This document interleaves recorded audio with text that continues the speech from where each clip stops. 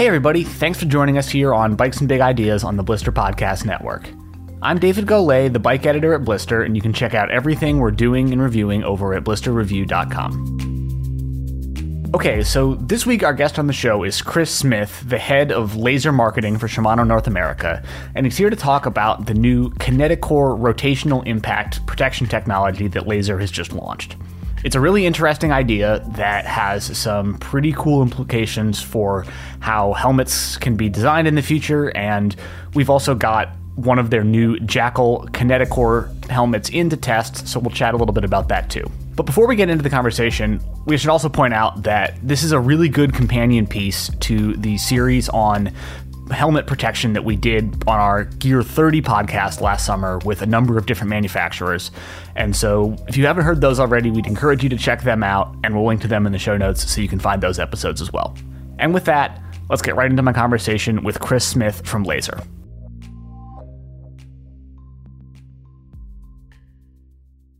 Well, Chris, great to have you here. Thanks for coming on Bikes and Big Ideas. How are you today, and where are you today? Thanks for the invite, David. I'm happy to join. I am located in Minneapolis, Minnesota.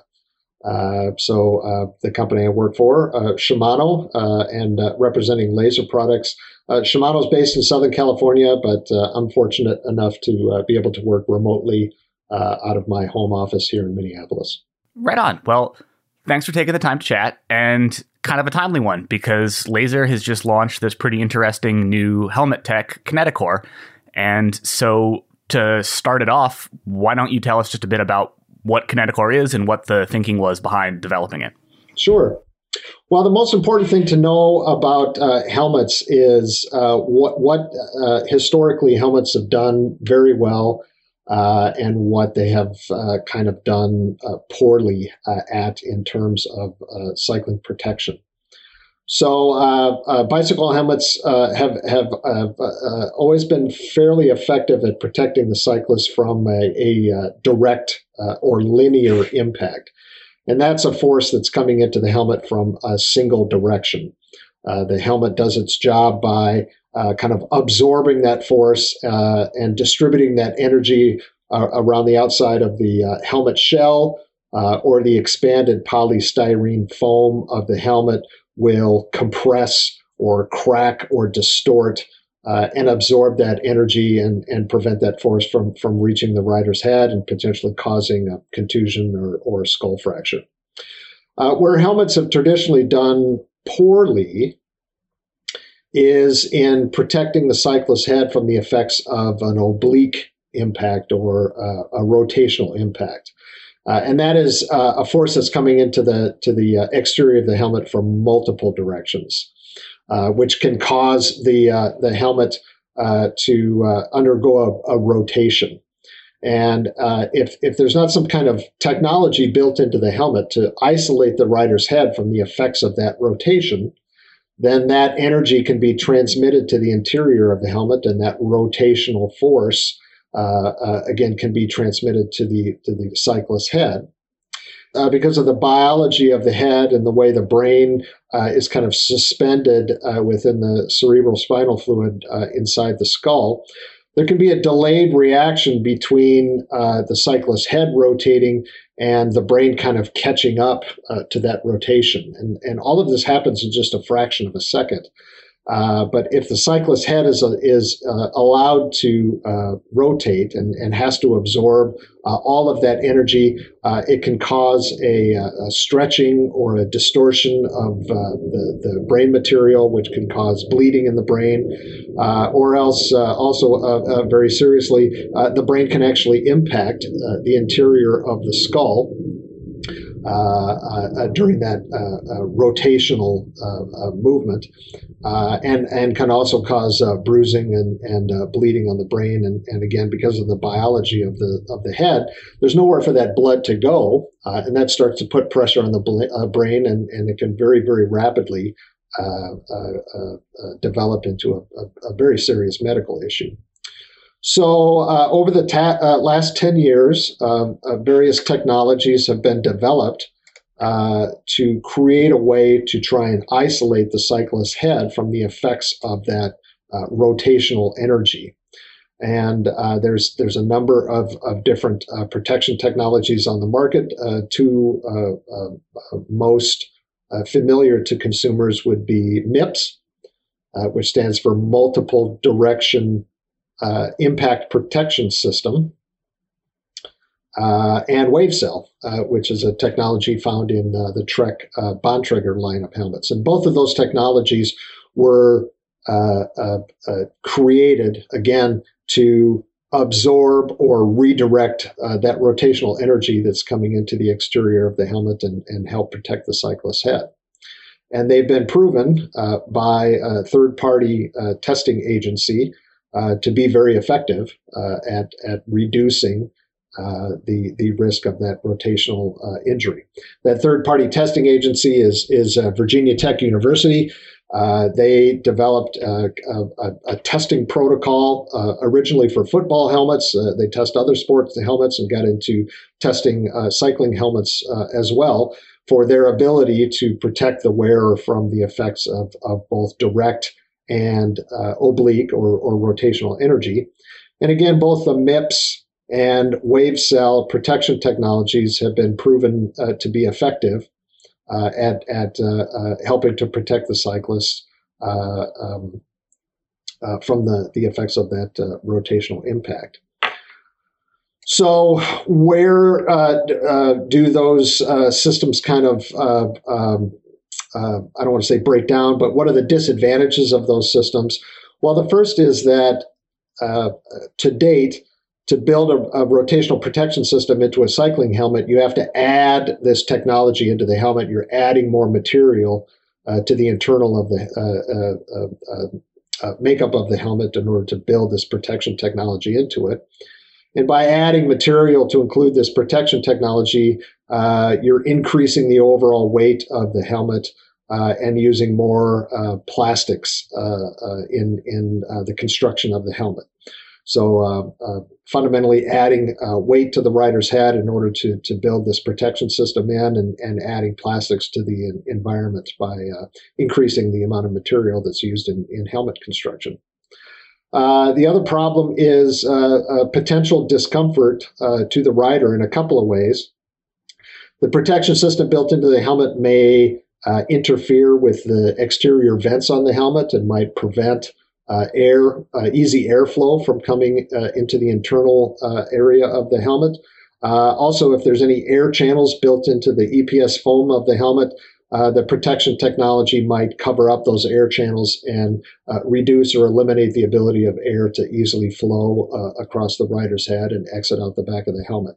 So a cyclist head overheating can be a result of those technologies built into the helmet, just rider discomfort from having a hot helmet on their head.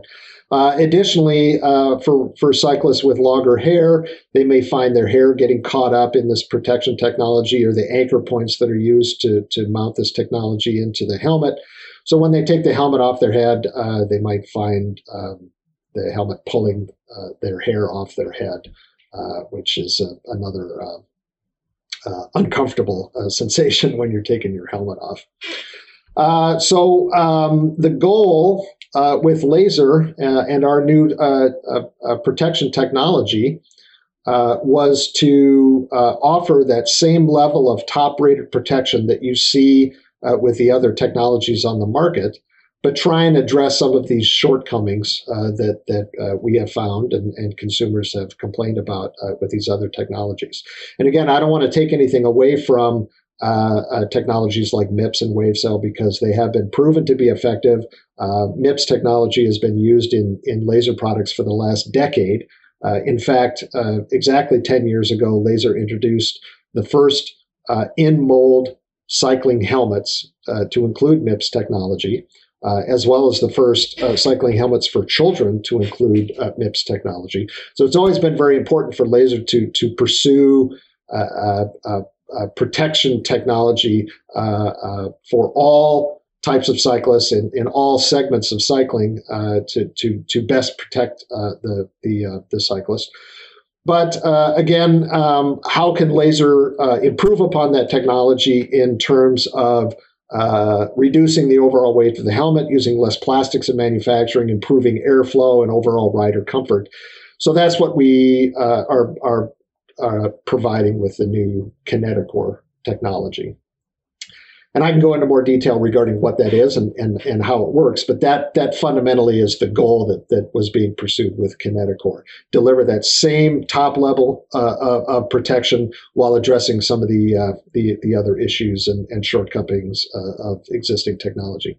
Yeah, we'll go into a bit more about what Kineticore actually is and how the design works in just a minute here, but there are a couple things I wanted to touch on from what you already said first. So first off, you mentioned kind of the thing with some folks with longer hair often getting that tangled up in MIPS liners and the like, and that totally checks out. But I actually sort of have the opposite problem. As a guy with a shaved head, I tend to find that at least certain implementations of MIPS liners often result in you being able to kind of feel the shell of the helmet moving against the MIPS liner over the top of my scalp, and that doesn't feel great either. So that one kind of cuts both ways. And then there's certainly some variation in certain MIPS implementations are better than others on that front. It's not like they're all totally a monolithic thing. I actually haven't tried a WaveCell helmet yet, but kind of curious about that one. Hopefully check it out at some point. But I wanted to go a bit deeper on what you said about the helmets historically being pretty good at taking straight-on impacts, but not as good in rotational situations. And I'm hardly expert in this, but my understanding is that most of the certification tests for be it the EU one or the CPSC standard in the US are only testing for straight-on impacts and not doing any attempt at testing for rotational impacts. Is that correct? That is correct. And it's a regrettable aspect of the current governmental helmet testing standards. They set a baseline amount of energy that they put into the helmet and a maximum amount of energy that they want to detect on the interior of the helmet.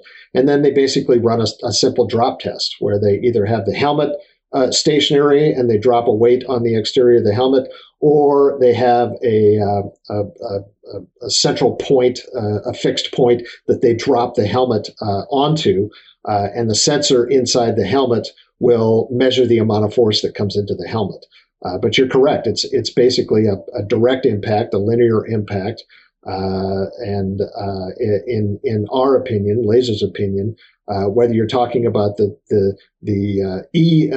CE testing standard that's used in Europe, or the CPSC, Consumer Product Safety Commission testing standard used in North America, or the Australian New Zealand testing standard. All of those are basically measuring the same thing, and that's the ability of the helmet to absorb a certain amount of energy from a direct impact.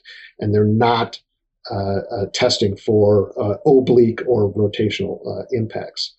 There is an organization in Europe that is made up of engineers from the current rotation protection technology companies, as well as helmet manufacturing companies that are working on developing a new certification standard specifically for rotational impact. But that group continues to meet and discuss what those parameters will ultimately be for that testing standard.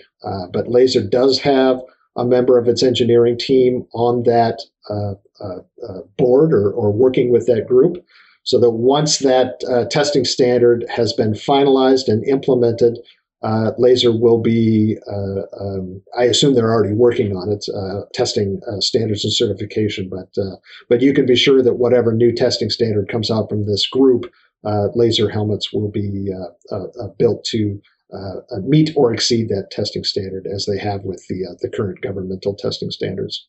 And on the note of the current governmental testing standards, as you noted, there are a number of different ones for different regions of the world, which are testing for roughly the same thing, but the actual test protocols and criteria are a bit different. And so how do you at Laser think about designing helmets for various parts of the world that are going to be subject to different requirements on that front? And kind of how do you tackle that problem more broadly?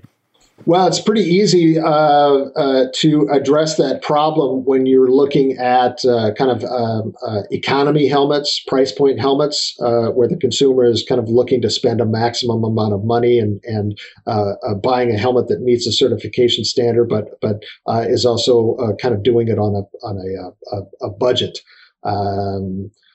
In that particular case, you basically build the helmet to pass the most stringent testing standard, which of the three I mentioned, the Australia New Zealand testing standard is the most stringent. So you build the helmet to pass that testing standard, and you deliver that product globally because since it passes the most stringent testing standard, it's also going to pass the CPSC and the CE testing standard, and you kind of provide the same product. It gets a little bit more tricky when you are looking at the upper echelon of helmet price points, because consumers are a little bit more discriminating regarding what they're looking for in the performance of the helmet, specifically in regards to weight. The way to pass a more stringent certification test is to add more foam to the helmet. Adding more foam to the helmet, more materials to the helmet, is it going to increase the weight of the helmet? So again, at the upper price point, you can't just make one helmet that passes the most stringent certification standard and expect that helmet to be successful in more competitive markets because it's going to weigh more than the competition. So in the case of Laser, and I can't speak to other manufacturers, I expect that they're probably doing one of two things. Which I'll get to in a moment, but Laser historically has built the same model helmet in three different molds, or basically delivered three different versions of the same helmet, depending upon the market where that helmet is going to be shipped into and sold. So if you're looking at our high-end road helmet, the Genesis, there is a Genesis built to pass the Australian testing standard. There's a Genesis built to pass the CPSC testing standard, which is called the G1 in North America. And then there's a Genesis built to pass the CE testing standard. All three of those helmets have different weights, and they are designed to pass the certification standard while still being competitive in the marketplace. Other manufacturers are either doing that same thing, building helmets specific to the market that they're going to be shipped into, or they're just not manufacturing a helmet to be sold within a market that has a more stringent testing standard. And you can go to Eurobike and walk around that show and see helmet manufacturers. If you're a U.S. citizen, you're familiar with the U.S. bike market, you'll walk around that show and you'll see helmets from manufacturers that you've never heard of, because they are perfectly happy with their the helmets that they manufacture and sell, basically meeting the CE testing standard. That's good enough for them, and they're not going to pursue helmets that meet the CPSC or the Australian testing standard. They manufacture their helmet to pass the CE standard, and they're good with that. But if you want to be competitive in the global marketplace, you have to deliver helmets that not only pass the testing standard, but are also competitive in the market. And that means an additional investment in manufacturing to build helmets using molds that will deliver a product that meets that certification standard within the country it's being sold into. That's super interesting. And certainly seems like it would, as you kind of alluded to, really add quite a bit of complexity and cost to the whole supply chain and manufacturing of them, and having to design three different helmets and all the rest. And one thing I'm curious about from all of that too is that you kind of said that the Australia-New Zealand standard is the most stringent of the three, and that if you want to just design a helmet that'll pass all three, you can kind of shoot for that one and feel pretty assured that it'll work for the US and EU ones as well. But I was going to ask, is there sort of any particular scenario in which shooting for that higher standard is in any way detrimental to the testing performance in the other ones? I could imagine it at least being the case that, for example, if you have a test that's really focused on particularly high impacts, then building a helmet that is sort of beefed up to the point that it withstands those adequately could potentially mean that it is a little bit less protective for smaller impacts or something along those lines. Obviously, I'm not a helmet engineer. I'm kind of shooting in the dark here a little bit, but I'm just curious how that all interplays and kind of how that tends to work out. Yeah, well, I'm not a helmet engineer either, and luckily for us, Laser does have helmet engineers. They have their own drop test facility, both at the office in Belgium as well as the manufacturing factory, and they know all of the certification testing standards that helmets have to meet. So again, without being a helmet engineer, in kind of the computer designing of the helmet, they can kind of simulate what the test will look like in a real world environment, build a prototype of the helmet, test that helmet to the 3 different certification standards, and assure that the helmet is not overbuilt for one market at the risk of performance for another market, and I mean performance protection-wise. Again, without having the specific detail of each of these governmental testing standards, there's not a huge variation between the amount of impact force that these various testing agencies are looking at. So it doesn't really require a kind of a wholesale re-engineering of the product in order to pass the Australian standard versus the CE standard. You're talking about tens of grams of difference when the product comes to market. But, as you know, consumers, when they're spending $150, $200, $250 on a helmet, they're very interested in what the bottom line weight of that helmet is going to be. And if they're spending X amount on one helmet, and the competitor's product at that same price delivers the same level of protection but is 50 grams lighter weight, it can be a pretty easy decision for the consumer regarding which helmet that they're going to pursue. So there is a lot of engineering that goes into it, a lot of, like I said, prototyping and pre-production helmet engineering that goes into it, and a lot of this self-testing before they bring the product to market. But I'm pretty confident, based on what I've seen in my familiarization with Laser and their engineers and their testing, that the helmets are going to do the job that they're certified to do.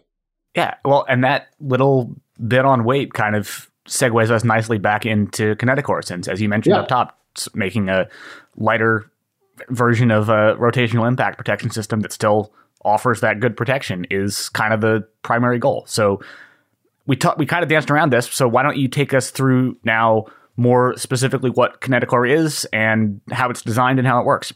Sure. Well, again, as opposed to protection technologies built into helmet to date, where you're adding material into the helmet in order to build that kind of that isolation zone between the cyclist's head and the exterior of the helmet, with Kineticore, you're building this protection technology into the helmet itself, into the expanded polystyrene foam. And the way that works, it's very easy to see when you look at the interior of a Laser helmet with the Kineticore system built into it. It's a block and channel system that's molded into the helmet foam during construction. And it's kind of a very complex a series of different shaped blocks, different channel depths and directions. And basically what it's designed to do, not unlike what you see in modern automobiles, where they build energy absorption areas into the vehicle called crumple zones. It's the same theory that Laser's pursuing with Kineticore, where they're building these crumple zones into the foam of the helmet. And again, they're doing this by molding these blocks and channels into the helmet, which actually at the end of the manufacturing process uses less expanded polystyrene foam than a traditional bicycle helmet, to build these crumple zones into the helmet, so that in the event of a direct or oblique or rotational impact, the blocks and channels of these crumple zones will distort, break, compress, crack or crumble, and serve to reduce the amount of energy, the amount of force that's coming into the interior of the helmet, and thereby offer the cyclist that additional protection by reducing the amount of force that's coming into the interior of the helmet. So again, it's pretty striking to look at when you just flip the helmet over and look at it, because it's a very complex series of these blocks and channels that are molded into the foam in order to build these crumple zones, these kinetochore crumple zones into the helmet. So the result of that is you're building the protection into the helmet, but by not adding anything to build this rotational protection into the helmet, you're not adding more materials, you're not increasing the amount of plastics that are used, you're not increasing the overall weight of the helmet. Quite the opposite. You're removing material in order to build this protection technology into a kinetochore helmet, and that ultimately yields a lighter weight helmet as compared to a similar product without this technology built into it. Yeah, and we'll put a bunch of photos of a kinetochore helmet in the show notes to help people kind of understand what we're talking about here. But like you said, I think some visuals really go a long way with this one. But yeah, like you said, basically it's the inner portion of the foam in the helmet is comprised of, rather than kind of a solid, smooth surface that sits against your head uniformly, you've got all these little blocks and channels, as you put it. And it's a kind of deceptively clever idea, but then makes a lot of sense in that you've got this ability for the foam itself to handle dissipating some rotational impact by having those blocks deform laterally into the space that the channels have left open. And so you don't have to have an extra liner or anything along those lines that kind of handles that shearing and slip, as just baked right into the helmet shell itself. So, I mean, makes a lot of sense. It's a cool idea. One thing I am a little curious about, though, is that you mentioned earlier that sort of in general, adding foam to a helmet is how you go about increasing the level of impact protection on offer, just building it out. And this is something that we've heard talking to other helmet manufacturers also. We did a series on our Gear 30 podcast with a few other helmet manufacturers in the snow sports space, mostly last summer. And POC, off the top of my head, said the same thing, that just making helmets bigger, more voluminous, and heavier makes it easier to make them more protective. And so how does this concept of removing a bit of material from the inside of the shell impact the straight-on impact performance of these helmets? Well, the way you address that is assuring that the helmets pass the current stated governmental testing standards for linear impact. And I can tell you that Laser Products have not only met the governmental testing standards, but they've always exceeded that testing standard to build that extra level of rider protection into the helmets. And again, that's all tested during the design and pre-production and prototyping phase with the drop testing that is done internally to assure that the helmets will meet at a minimum, but again, in the case of Laser, exceed those governmental testing standards. As a helmet manufacturing company, the number one goal of Laser is always best available rider protection. So the whole goal with Kinetochore was to build in some of these performance advantages without sacrificing the level of protection for the rider. So again, the Kinetochore design exceeds the current governmental testing standard for direct or linear impact. And then on top of that, addressing the more complex rotational or oblique impacts, Laser did a lot of computer rendering, computer testing, and then real world drop testing and specifically looking at rotational impact in order to originally develop and design and prototype the early versions of the Kineticore system. And then when the engineers got to a point of confidence, actually building a prototype of this helmet and supplying it to Virginia Tech and asking them to run through their testing protocol to assure that what the engineers at Laser were feeling that they were onto in regards to the design that they were pursuing for Kineticore, did the results that the Laser engineers found on their side actually bear out with the battery of tests that Virginia Tech runs on direct and rotational impact. And it was a back and forth. Numerous designs and prototypes were supplied for testing. And got to the point where not only did the testing come back for Virginia Tech in a satisfactory way, but both of the Road Kineticore helmets came back with the 5-star best available rating from Virginia Tech. The mountain bike helmet, the Jackal Kineticore, also came back with the 5-star best available rating from Virginia Tech. And then there's a new urban commuter helmet, the Citizen Kineticore, that came back with a 4-star, what Virginia Tech refers to as their very good protection rating. Virginia Tech recommends the purchase of any 4 or 5-star rated helmet.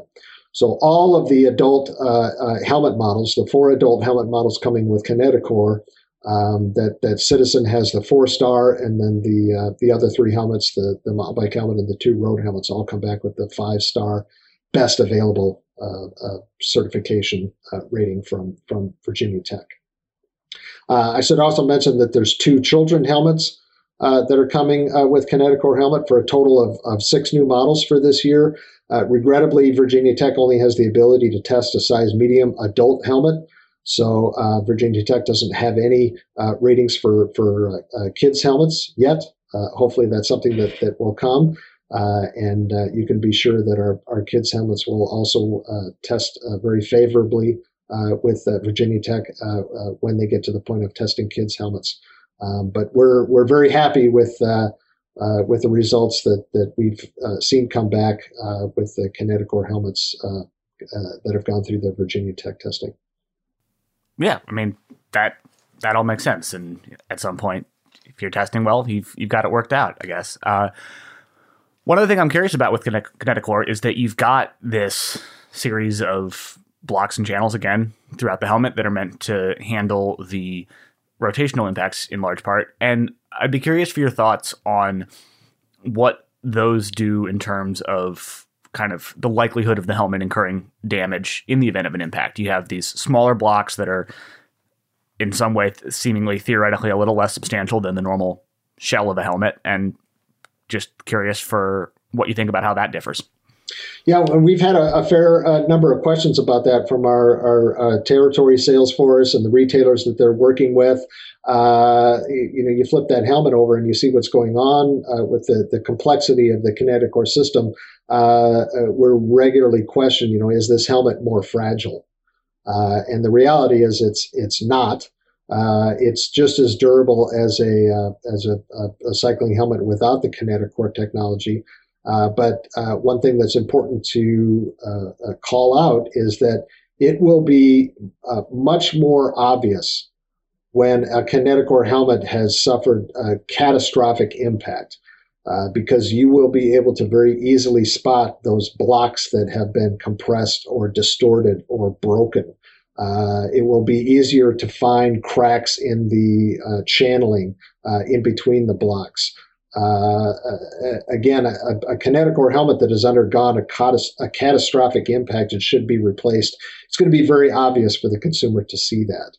And the concern that I have is that I guarantee you there's not a small number of consumers that are out riding around today in helmets that have undergone a catastrophic impact, and the consumer has no idea, because there's something built into the helmet that's covering up the foam that shows that damage that the consumer can't see, be it compression or cracking or some kind of distortion. The consumer just can't identify it.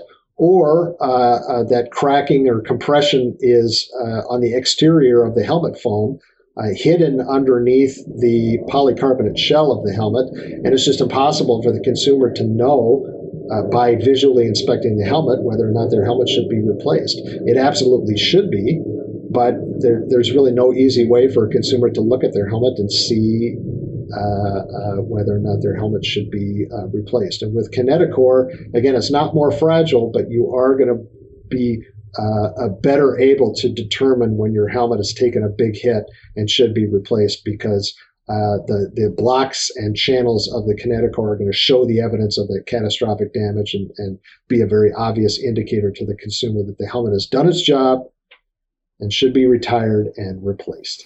Yeah, that totally checks out to me. And the reality is that any bike helmet, Kineticore or otherwise, should get replaced after a major impact regardless. And so having that damage be more visibly obvious actually could legitimately be a safety feature, in that it would make it more clear to folks that they really do need to replace that helmet. And like you said, yeah, having the more obvious deformation of the blocks, having no interior liner apart from the normal removable padding that's covering up the foam so that you can peel that off and take a better look, all is helpful to that end. And so that fully checks out. Definitely buy that.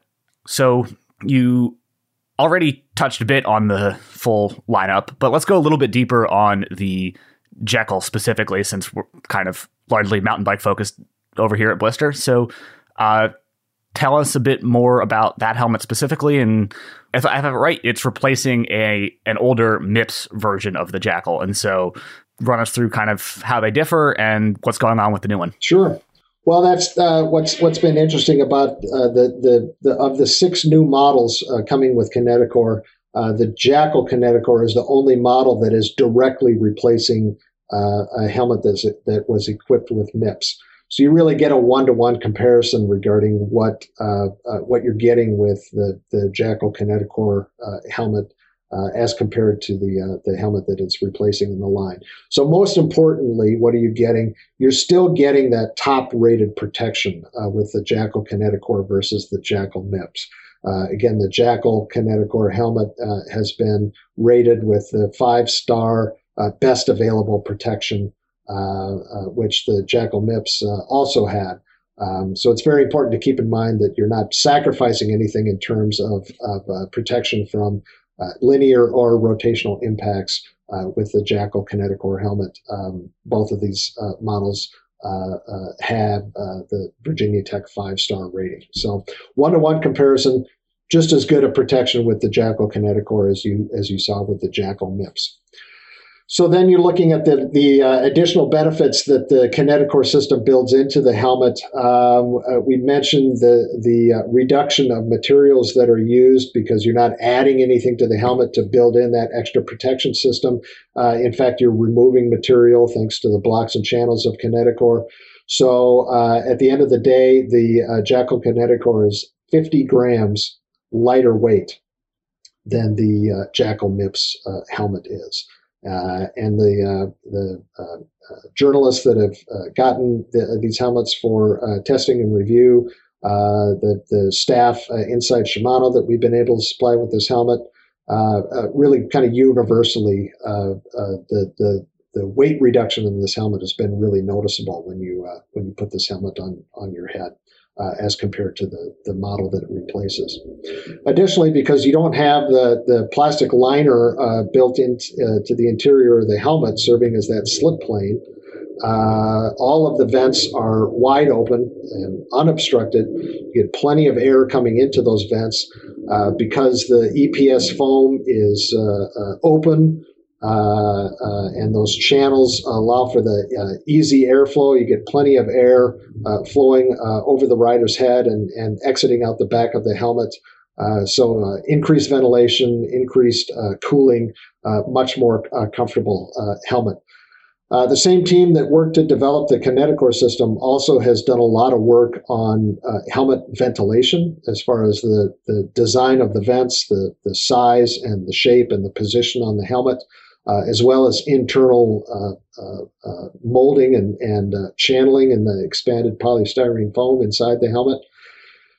And they've done a lot of work on helmet ventilation and helmet cooling. They actually have a head form with thermal sensors built into it, so they can kind of create a baseline head form temperature and then determine the cooling performance of the helmet once they put the helmet on that head form and start to pull air across the outer surface of the helmet.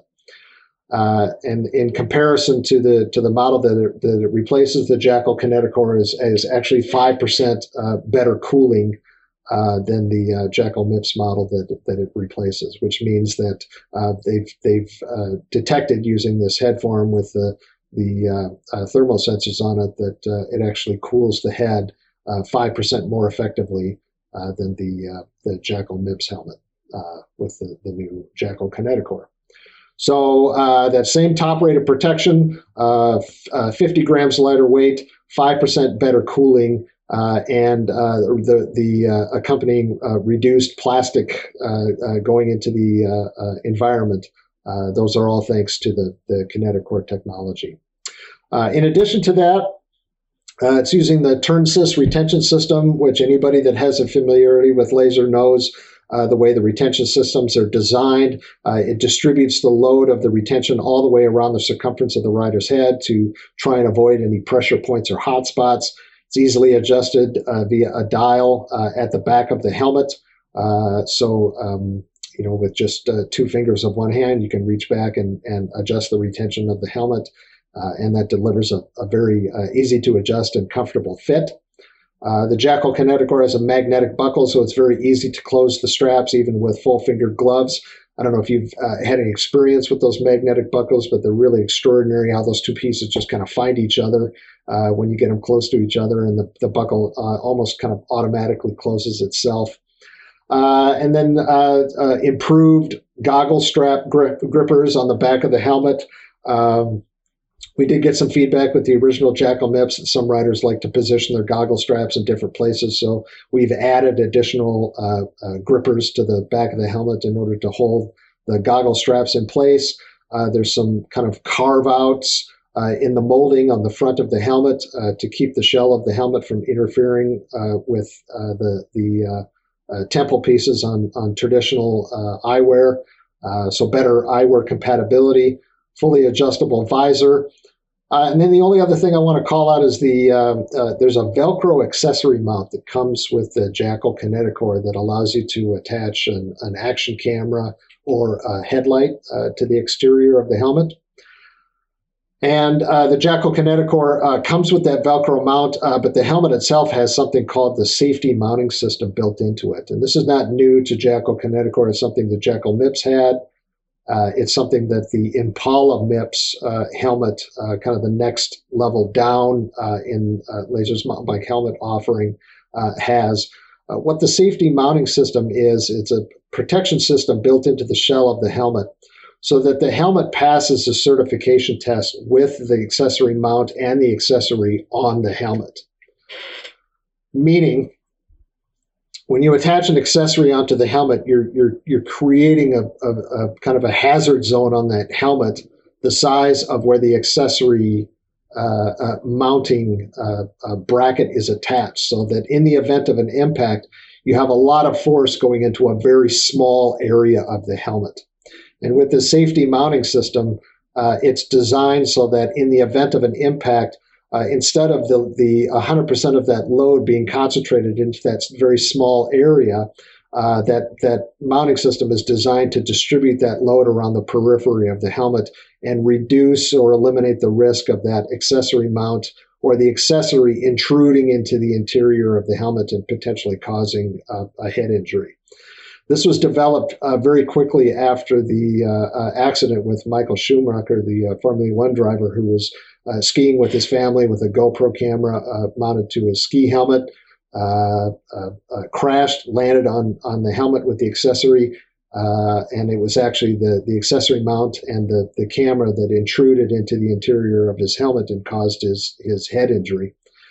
Very quickly following that, the CEO of Laser directed his engineers that any future helmets that came with either a direct mount built into the helmet or an accessory that came with the helmet had to be designed in such a way to reduce or eliminate the risk of that accessory mount or that accessory intruding into the helmet. So that additional protection is built into the Jackal Kineticore helmet, as well as any other Laser helmet that is coming with an accessory mount included in the box.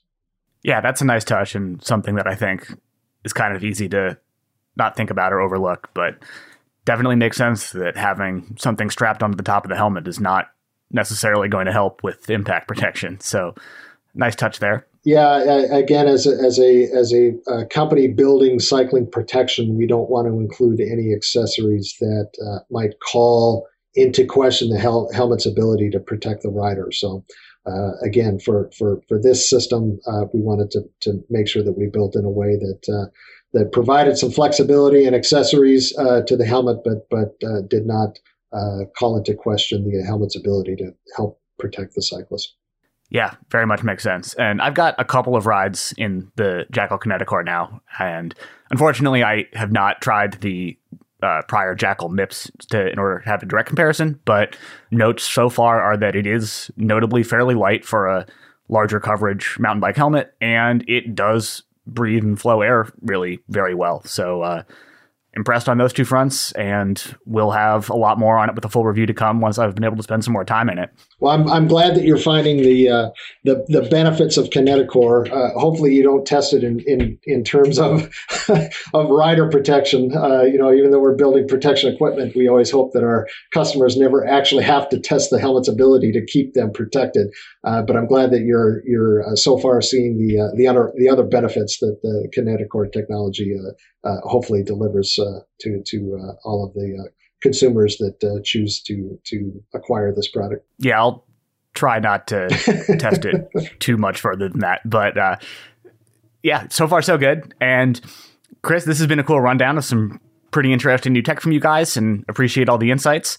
Before we let you go, though, we do like to wrap up by asking our guests if they've got a big idea to share. So do you have anything for us this week? Well, the only thing that comes to mind is what I'm hoping will be a takeaway from all of our experience over the past 2 years dealing with this global pandemic.